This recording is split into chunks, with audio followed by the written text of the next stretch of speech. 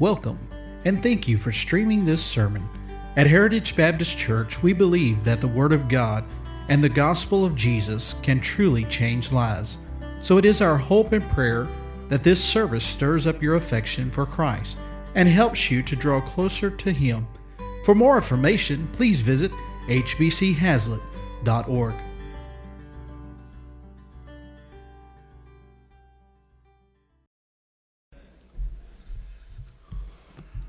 I don't light your fire, your wood's wet. That's good stuff. Well, it's good to have Brother Dave McCrakken with us this morning. We don't hold it against him. He's an evangelist from Oklahoma.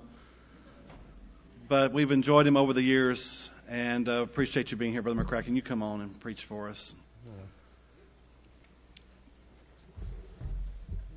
Thank you, Pastor. Well, Nancy and I are glad to have privilege to come back to Heritage Baptist Church and be with you for these few days. I look forward to see what God might do in our hearts in these few days. Very quick, I just want to mention on the back table over there, I brought a book that my sister wrote. It's called Thy Face, Lord, Will I Seek, and it's a Bible study on prayer.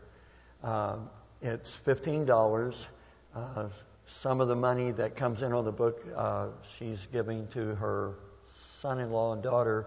They are building a camp up near Stillwater, south of Stillwater, Oklahoma, and they're building a youth camp up there, and so she wants to support that. But what I want to tell you about the book, I've read a few books, not a lot of books, but a few books on prayer. It is the best book that teaches you how to pray that I've ever read. I've read a lot of books that I get under conviction about praying, that I should be praying, but this teaches you how to pray, and it's really, really a blessing. So it's back there on that table. Anyway, Nancy and I are thrilled to be here on these few days that we're together. Usually, I have a thread that goes through the sermons that I preach, and this week is no different. I'll have a thread, and perhaps tonight I might tell you where this series came from, or how it ended up, anyway, being a revival series, because at the first I didn't think it should be a revival series, and but anyway, God did something different and said, well, okay, maybe it should be. So anyway, I'm looking forward to trying to get it across to you. So I'll tell you what the series is in just a little bit. But if you have your Bible, if you turn to the book of Mark chapter 16. Mark, the Gospel of Mark, Matthew, Mark, it's the second book of the New Testament, the last chapter, chapter 16. I appreciate the good music today, and I enjoy it every time I come. I enjoy the choir and then the special music. Thank you very, very much. And let me encourage you, some of you are, I've been going to church my entire life, so I think I have authority to say this.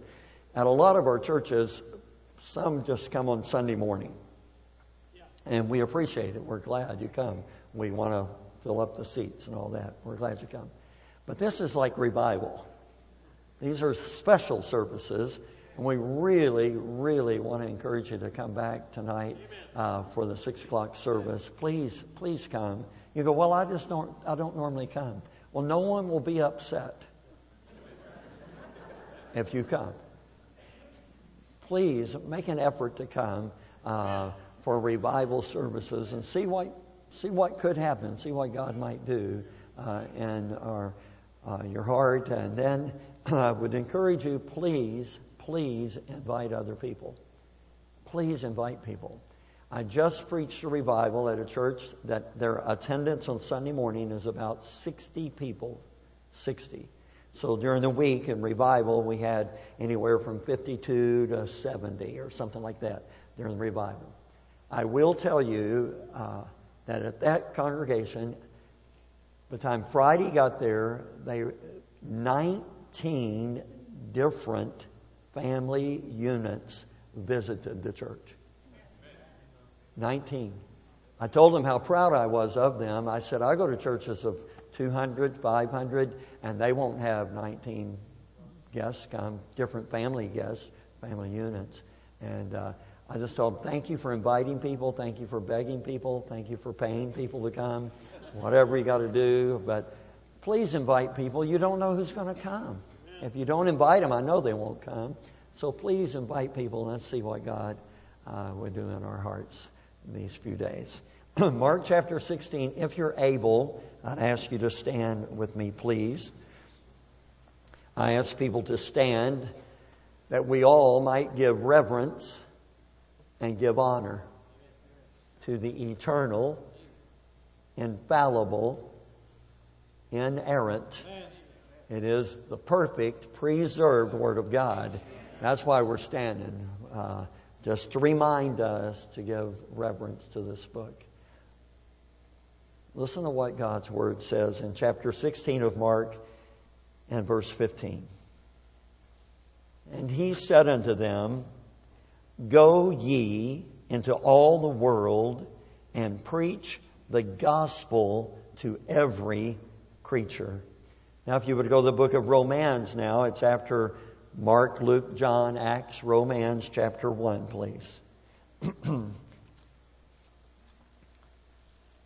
Romans chapter 1. After this verse, I'll take you to another verse of Scripture. Romans 1 and verse number 16. The Scripture says, For I am not ashamed of the gospel of Christ, for it is the power of God unto salvation to everyone that believeth, to the Jew first, and also to the Greek. The last book of the Bible is the Revelation, chapter 14, please. Revelation 14.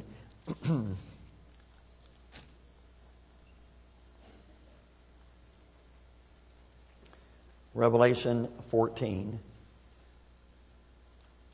The verse I want to show you here, I love this verse. Revelation 14, verse 6.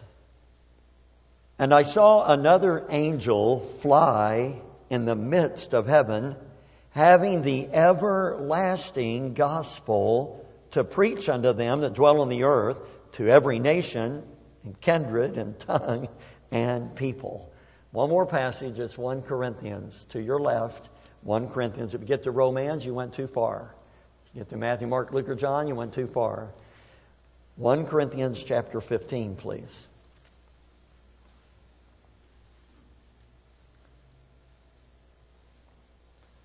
(1 Corinthians chapter 15). Verse number 1. Moreover, brethren... Time out just a minute. That reminds me. Sorry. I do get distracted easy. But tonight, you don't want to miss tonight. Tonight, in my opinion, I call it, it's the most fun message that I have for the week. I'm going to have a good time, whether you do or not. I'm going to have fun. But I really want to encourage you to come.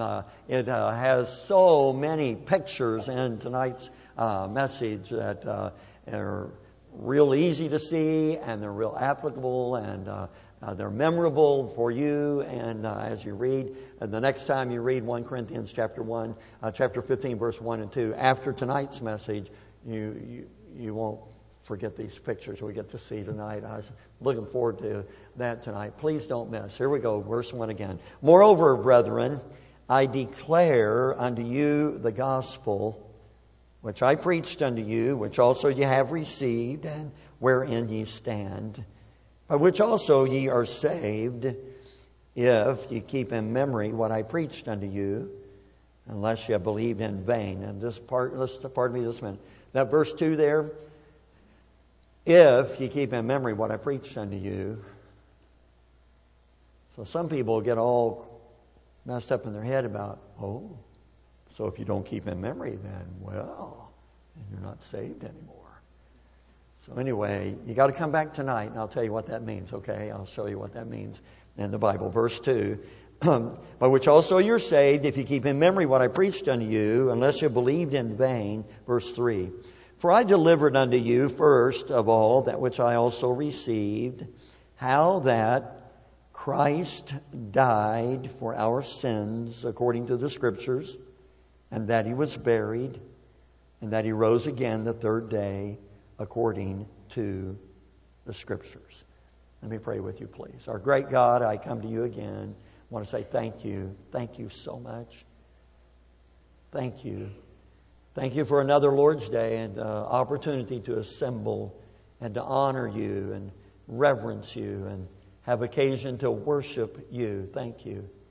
Thank you for the opportunity to open up your book and for my privilege to preach. I pray for unction and utterance and power to preach and to get across the truth. I pray you to help me with my thinking and my thoughts to communicate, and that, Lord, you would touch hearts today. Those that are not yet born again, I pray for them. I pray that it would there be a clarity and a conviction from you about the need to be forgiven. And for us that know you, I pray you would speak to us and remind us, and if we need it, exhort us in our relationship with you. So we love you, Jesus. We thank you for loving us. We sure do look forward to seeing you. And it's in your mighty and holy and precious and wonderful name we pray, Christ. Amen. Amen. You may be seated. So I told you that I was going to let you know what the thread was. Some of you were actually paying attention and listening, and I appreciate it. Some just, you're just filling time and so on. But anyway, some of you would be paying attention, and you realize that he's going to be preaching about the gospel. And that's correct. I'm going to preach concerning the gospel actually through all the services this week, and we'll be unfolding. Some people call it unpacking, but anyway, I'll be getting involved here to see what Scripture teaches us concerning the gospel. So I'm truly looking forward to it. So the word gospel, a lot of people, are pretty sure they know what it means. And our circles of churches and people we hang out with, many people say, hey, do you know what the gospel is? Well, yeah. What's the gospel? And we would say it's the death, burial, and resurrection of Jesus Christ. And we would say that, and we would be right. That's what the gospel is.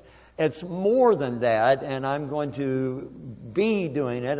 It's only more than that in what all comes underneath those things. But the gospel, the death, burial, and resurrection. But see, some people, they don't know what the gospel is because in their head, they've heard the word, and they would say, well, the gospel, there's the gospel. See, there's gospel TV, there's gospel radios, there's gospel music, and so, I guess that's the gospel. And some people, I'm not sure, but they've used this word. Some of you perhaps even have said the word, and that's the gospel truth. Yeah. Well, what does that mean? Is that the death, burial, and resurrection truth? What does that mean, the gospel truth, and so on? So, as we talk about it, I'm going to work on it a little bit this morning, and we'll be going through this. But one of the things, or there are several things, the reason we read these verses, it is obvious, I think you would get it with me, it is obvious that the gospel is really, really important to Jesus Christ. Because Jesus said, I want you to go into all the world and preach the gospel to every creature. The Lord Jesus wanted every human on earth to hear the gospel. Amen? Whatever the gospel is, He wants everybody to hear it. In Romans, in 1:16, the Apostle Paul, the Scripture says there that the gospel is the power of God unto salvation. Boom. It's another sermon, but I'll just give you a blip. The power is in the gospel, not you. Anyway, it's another sermon. But Jesus wants everybody to hear it. The power is in the gospel, and then in the revelation. Hallelujah. I saw another angel in the midst of heaven. Listen to this. Having the everlasting gospel. I don't know if you got that in your head or not. It's like everlasting. Do you know how long that is? It's like everlasting. It's like eternal. Whatever the gospel is It's eternal. It's everlasting. You know, some of you are just going right over. Yeah. I want to get it down here. It's the everlasting gospel. What that means is it's the same. No. It has to be the same. The gospel cannot change any at all. If it changes any, well, it's not everlasting. It's the same one. And so what I want to tell you is that the gospel that Jesus preached, the gospel that Paul the apostle preached, it's the same gospel today. Mercy. Same one. I get to preach the same one. I love it. It's a hallelujah. I love this. It doesn't matter who I'm preaching to, who I'm talking to. Same gospel. They could be the high academia, super intelligentio, or whatever, really smart. So, they could be uneducated, not know how to read nor write. You know what I'm going to do? I'm going to give the same gospel to either one. You don't change it because of their intellect. You don't change it because of their socio-economical, level they're on. You don't change it because of what their religious background is. It is the same gospel. It's a hallelujah. God has given me privilege by His grace, only by His grace. I've had privilege to preach around the world twice. It doesn't matter where I go. Cambodia, Sri Lanka, France, Romania, Canada, Mexico, Philippines, oh mercy, India. Doesn't matter where I go. I can go to a foreign country like Oklahoma. And I will preach the very same gospel. It's never changed. It always will be the same. Somebody tries to change it, they're messing up. Somebody ought to say amen right there. Hallelujah. So this gospel that I'm privileged to preach today, Paul says, moreover, brethren, I declare unto you the gospel. This gospel. Some of you have been in church long enough that you would know that the word gospel means good news. Amen. Amen. It's good news. Evangelion. Good news. It doesn't take people long to be around me to know that I'm not a genius. I'm not a super intellect person. I'm a very common, just low-level kind of guy. But when I learn a new word, I want to tell people about it. And here's what I learned about the gospel. Here we go. Here's my new word. Intuitively. Now, I'm proud of me. Intuitively, we know good news when we hear it. Now, see, some people know what that means. Some of you are going, well, whatever. Intuitively, when we hear good news, we know it. No one has to say, hey, that's really good news. We automatically know it. Mercy. School's just getting ready to start, but when the end of the school year comes, the teacher, the professor passes out the grades or the report and says, you passed. Good news. Moving on. Young man and young woman are seeing each other. They're courting. They're dating. They're spending time together. And finally, he asks the question. They're engaged. Good news. Good news. They're going to get married. Young couple have been married a little while, a year or so, and they go to the doctor, and the doctor says, you're having a baby. Good news. That's a hallelujah right there. Grandparents love it. An older couple. They've got 6 grown children. They have grandchildren. They go to the doctor, and the doctor says, "You're not having a baby." Hallelujah! Good news. Some of you know what I'm talking about.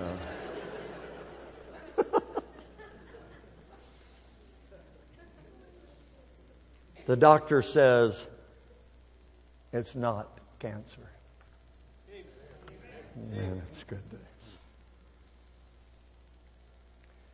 The gospel is the good news.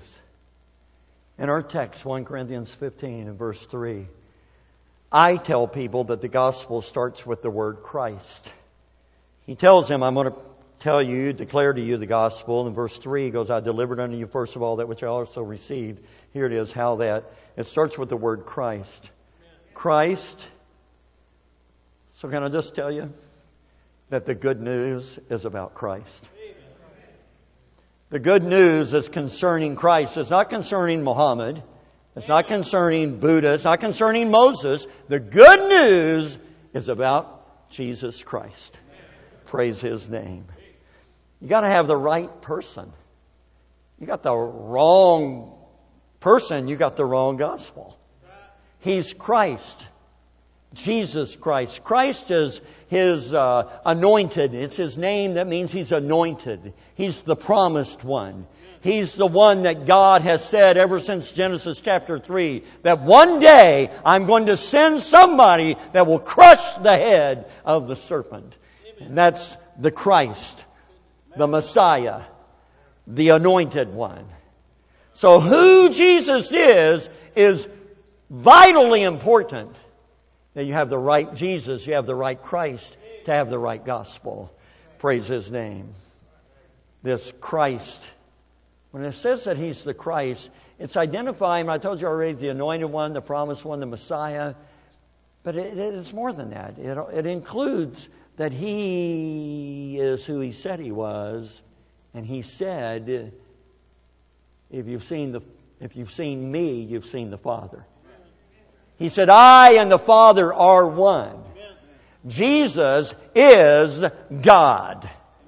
He knows Himself to be God, and He demonstrated that He was God, and He said it more than once that He is God, that He is the divine, He is deity, He is God in the flesh. The Jewish people of the day were waiting, looking for the Messiah. They were expecting Him any time. They just didn't expect Him to be a man. He's a human. And that bothered them. But the Jews knew that Jesus said that He was God. They took up stones to kill Him. And Jesus said, "Why do you take up stones to stone me?" And they said, "Now, what have I done?" They said, "Not because of a work you've done, but because you, being a man, make yourself equal with God." So the Jews knew that Jesus was saying He's God. Ladies and gentlemen, I'm telling you that if you don't have God in the flesh as the Christ, you've got the wrong gospel. We could preach an entire sermon on the deity of Jesus and who He was.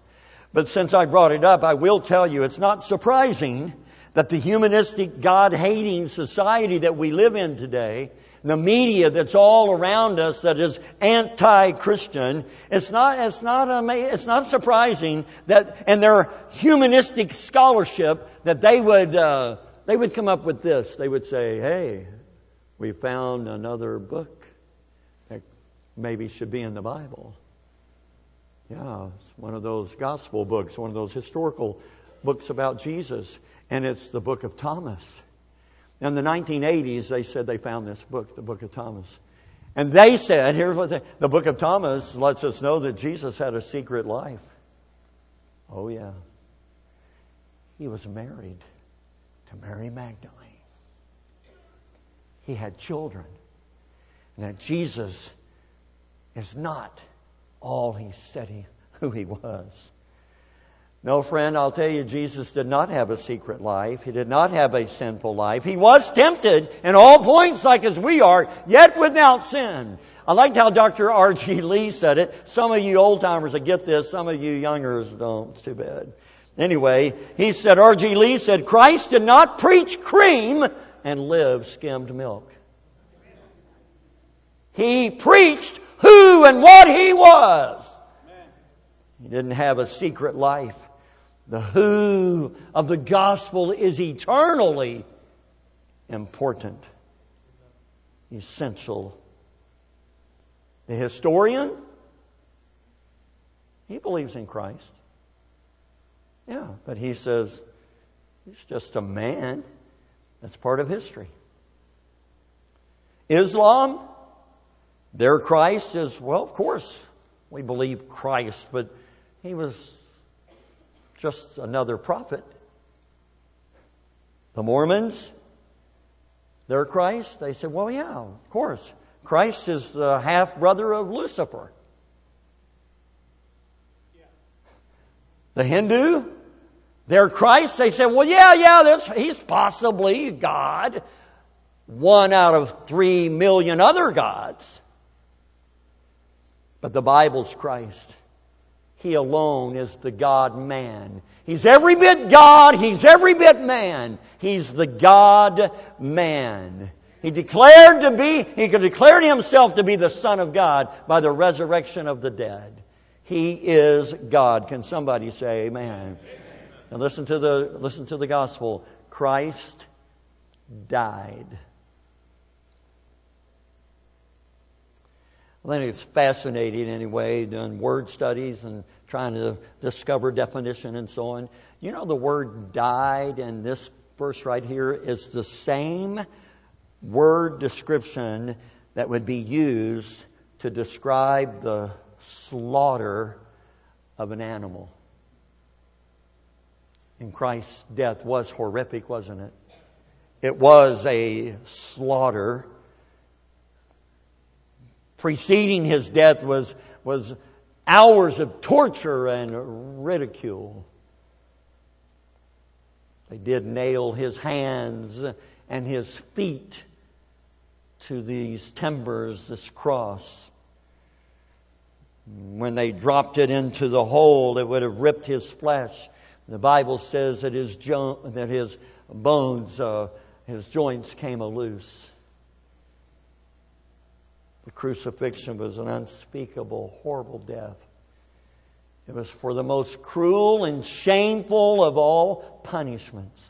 It was reserved for the worst of the worst criminals. It was meant to be marked with special infamy. The victims suffered intolerable thirst, burning pain. Every moment on the cross was met with new, excruciating agony. Christ died.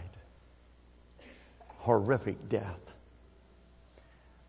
But you know, when Christ died, He didn't have to die.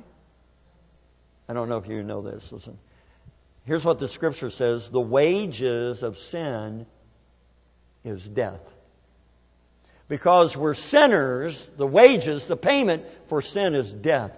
But see, Jesus never sinned. He didn't have to die.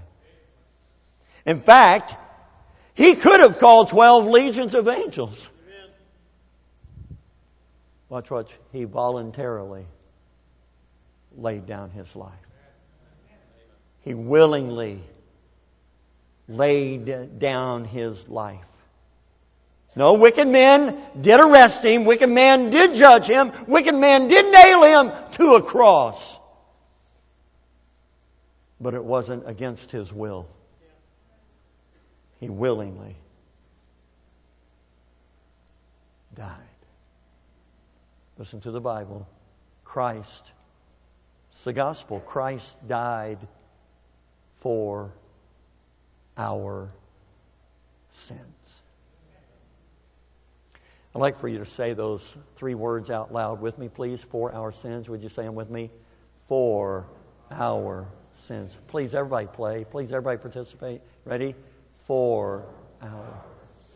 I'd like for you to change the word our. Instead of being a plural pronoun, make it personal. Put that little word my, for my sin. Would you say that with me? For my sin. Christ died for my sin. He didn't die for his. He had none. He died for my sin. Oh, mercy. I don't know if you're getting this or not. The gospel is good news. It doesn't sound like good news. Christ died. The good news is that He died for me. For my sin. For our sin. Amen? You know one of the things I've learned about good news? Anyway, just telling you what I've learned. There's no such thing as good news if there's no such thing as bad news. The only reason there's something called good news is because there's something called bad news. If there were no bad news, there would be no good news, there would just be news. But because there's something called bad news, there's something called good news. And the bad news is we are all sinners. There's none righteous, no, not one. We've all come short, somebody say amen, of the glory of God. We've all come short of His righteousness. We're all sinners. We're innate sinners. We're depraved sinners. We're repeat offenders. Because of our sin, we're separated from God. So here's the deal. If you will not accept the bad news, the good news won't do you any good. There's lots of people walking around acting like, well, whatever, you can say He died and all that stuff, but I'm good. I'm not that bad. You want to know someone bad? Look at my brother-in-law. Now he's wicked. I ain't nothing like him. And the deal is they're comparing themselves to the wrong person.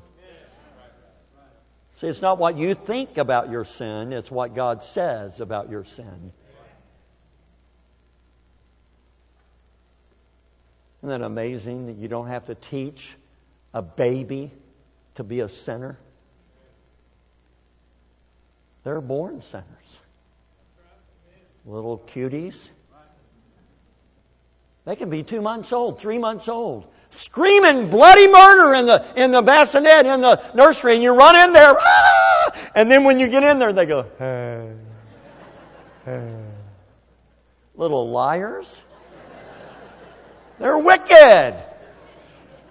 You don't have to teach them to be selfish, stingy. No parent has to say, okay, let me tell you how to lie now. When Daddy asks you this question, now here's what you do. You don't have to teach them to lie. They just know how to do it on their own. They're born wicked. A few years ago, our grandson he's just 2.5. He's 2.5. He's a little bitty squirt. His mama had hip surgery. They had 4 stairs that walked into their house, or steps, and then they had 3 steps that walked down into their living area. And the doctor says you don't need to be doing any steps, and you can't do this. You can't do this for 6 weeks. You can't do this. So at our house, we have 1 step that goes into our house. It's about 3, maybe 4 inches, just 1 step. And so they moved in with us. It was at Christmas time.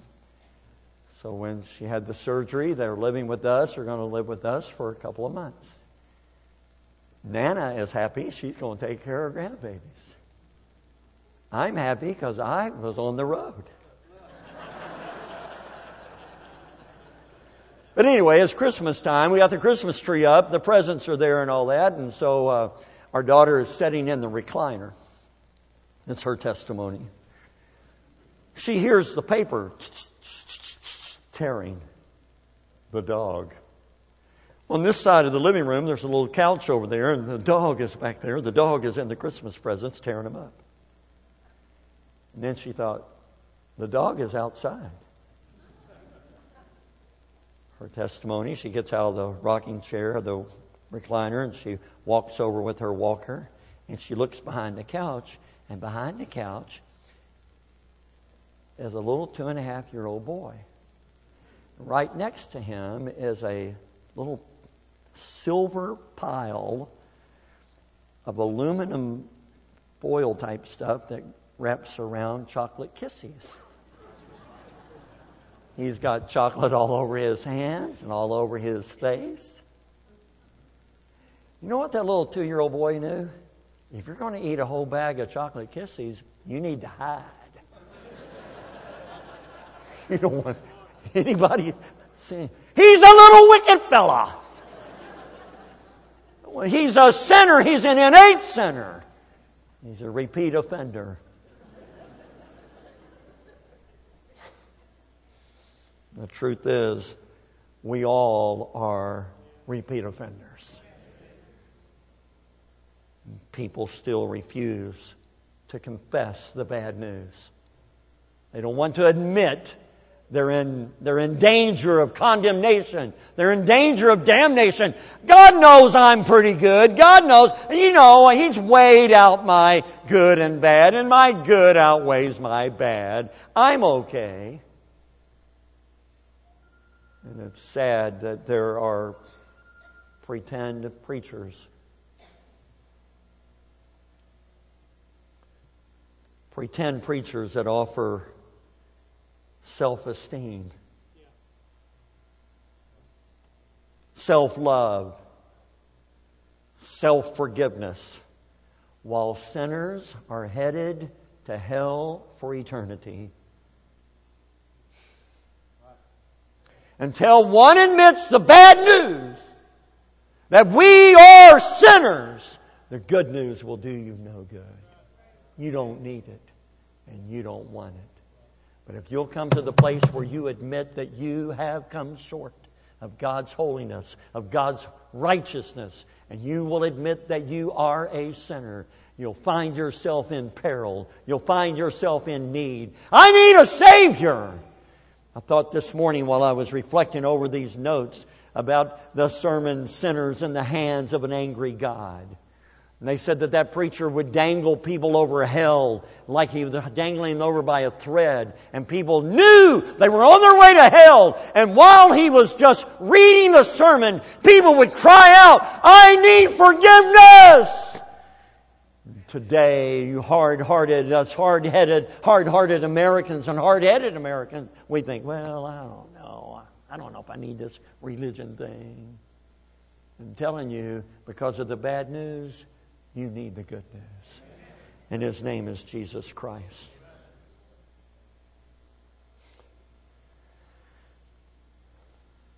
Scripture says Christ died for our sins. Listen to the Bible. According to the Scriptures. Amen. The Scriptures. You know, the Scriptures have been saying that there would be a replacement, a substitute, ever since Genesis. The picture, the men saying about, are you the one, Abraham? No. Are you the one, David? Are you the one, Moses? No, I'm not the one. But Christ is the Lamb of God. But these pictures in the Old Testament, I like what someone said, all these prophecies, all the prophecies, I didn't say this first, I wish I would have, it's so good. He said, they're not just prophecies, they're promises. And God made promise after promise that there would be one that would come. According to the Scriptures. Remember the innocent lamb that died to cover Adam and Eve? That's a picture. That an innocent one would die to cover us. Abel's lamb was accepted by God because it foretold that God's Son is the Lamb of God. Abraham's willingness to offer his only son on Mount Moriah. And God stayed His hand. And there was a ram caught in the thicket that would be the substitute to take Isaac's place. And God has a substitute for us. Praise His name. All these pictures of the Old Testament, all the offerings of the priest in the tabernacle and the temple, all these offerings, all they did was push their sins forward until Christ, the Lamb of God, came, that He could put away the sin and wash them away. Hallelujah. Isaiah 22, Isaiah 53, Zechariah 13. All of these announce the coming of one that would die for our sins. Can somebody say amen? Mr. R.A. Torrey said there was 333 verses in the Old Testament alone that talk about the death of Christ. Wow. I don't know who said this, but I wrote it down. Christ died God's way, so you and I could be forgiven God's way, because there is no other way. Amen. But that's still an obstacle to people. That's still a bothersome thing to them. See, us humans, we want to do something. We want to do something so God will forgive us. We want to show Him, look what we did. See all I did for you. And Christianity is not something you do. Christianity has already been done. You can't do. But see, that's the difference. There's religion. And it's do. And there's Christianity. It's believe. It's receive forgiveness. See, religion is man reaching up for God. Christianity is God reaching down to man. Religion, it's man-centered. Christianity is Christ-centered. In religion, it's human speculation. Christianity is divine revelation. In religion, it whitewashes man's condition. But in Christianity, it washes white man's condition, white as snow. In religion, well, it's outward reformation, come on. But in Christianity, it's inward transformation. Praise His name. Mercy. God alone is the originator, the initiator, and the sustainer of our salvation. Hallelujah. I have a couple things in conclusion. It's a fellow, I've read a few things by him. I'm not altogether on the same page as he is, but he has some good pictures. His name is Ravi Zacharias. Mr. Zacharias, he said that the cross is a mirror. It's a mirror. And when you look at the cross, you actually are seeing a reflection of yourself. See, when Christ died, He didn't die for His sins, He died for my sin. When I see Him hanging there, that horrific figure hanging there, I see effigy. And it's me. It's me who is wicked. It's me who is sinful. It's me who's unrighteous. Is everybody with me? Mr. Zacharias said, if when we look at the cross and we see ourselves hanging there in that horrific, agonized state that we deserve to be there, he said, if it were only a mirror, we would all be in despair. He said, it's not just a mirror, though.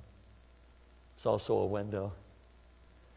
And in the window or through the window, if you go through the window, you'll find hope.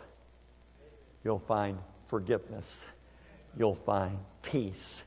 You'll find right standing before God. Can somebody say amen? All right. My dad's in heaven. He was my preacher. My dad said this lots of times. I don't know how many times he said it. Maybe some of you have heard it. But he said these words many times. A lot of people in here, you're going to miss heaven. You're going to miss heaven by about 18 inches. You know about Jesus up here. But you don't know about Jesus right here. See, it only takes ordinary intelligence to believe there was a man named Jesus Christ that lived in the first century. Only ordinary intelligence to believe, well, yeah, they killed him on a cross. Ordinary intelligence, well, yeah, they say he rose from the dead. He died for people's sin. Humanity, much of humanity have heard that historical stuff and they go, well, yeah, maybe it's true. It only takes ordinary intelligence, but it takes faith in God's holy word to believe that He died for my sins. Many of you, I would suppose all of you in this room, believe Jesus died on the cross, buried, rose again. Just because you know about it up here doesn't mean that you know about it right here. For with the heart man believeth unto righteousness. There's got to be a time when you admit the bad news. I'm in trouble. I'm a sinner. Jesus, I believe you died for my sin. Would you please forgive me? And He's never turned down one soul that's come to Him. No. Just believing about Him, knowing about Him in your head, that doesn't get you to heaven. There must be a time that you receive Christ as your forgiver, your Savior. If you have not received Christ, you must. Here's what Jesus said, you must be born again. Amen. You can't do it your way. Amen. You got to do it His way. He said, Brother Dave, stop already. I'm already saved. Well, glory to God. I'm glad to hear you say that. Are you living like it? Maybe I could ask you this. Do you need a little bit of revival? You need someone to help get you back going again. You need a little help? Now, if you're sitting here going, no, I don't need, no, I'm good. Well, if that's true, you're so passionate for Jesus and so passionate for His Word and passionate that He would do something mighty in this church that you'd be praying for revival for this church and you wouldn't want to miss any of it. Because you want to see what God's going to do. You're just trying to get us to come back. Yeah, you're right. I came here for revival. I came here to stir me and you up for the gospel and with the gospel. Friend, if you're not saved, well, you're in the right place this morning. God knew you and I were going to be here the same day. And He wants to forgive your sins. But you've got to admit the bad news. If you'll admit that bad news, we can help you this morning receive the good news. I ask you to stand with me. Thank you for listening. You bow our heads for prayer. I'd like to pray with you, please.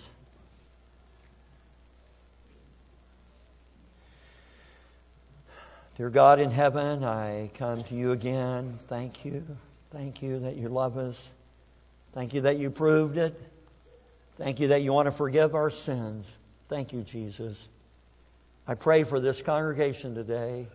Those that are not yet forgiven, I pray that today they will admit the bad news.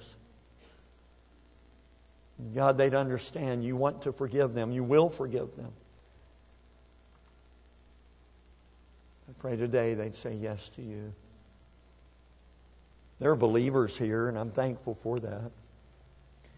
But there are believers here that need revival. They need stirred up. They need to be reminded And I pray that you do that spark, that nudging, that we'd be who you want us to be and what you want us to be. Thank you, Christ. Thank you. Our heads are bowed and our pianist speaks. On behalf of our church and staff, thank you for listening to this sermon. For more sermons and more information about our church, please visit hbchazlitt.org.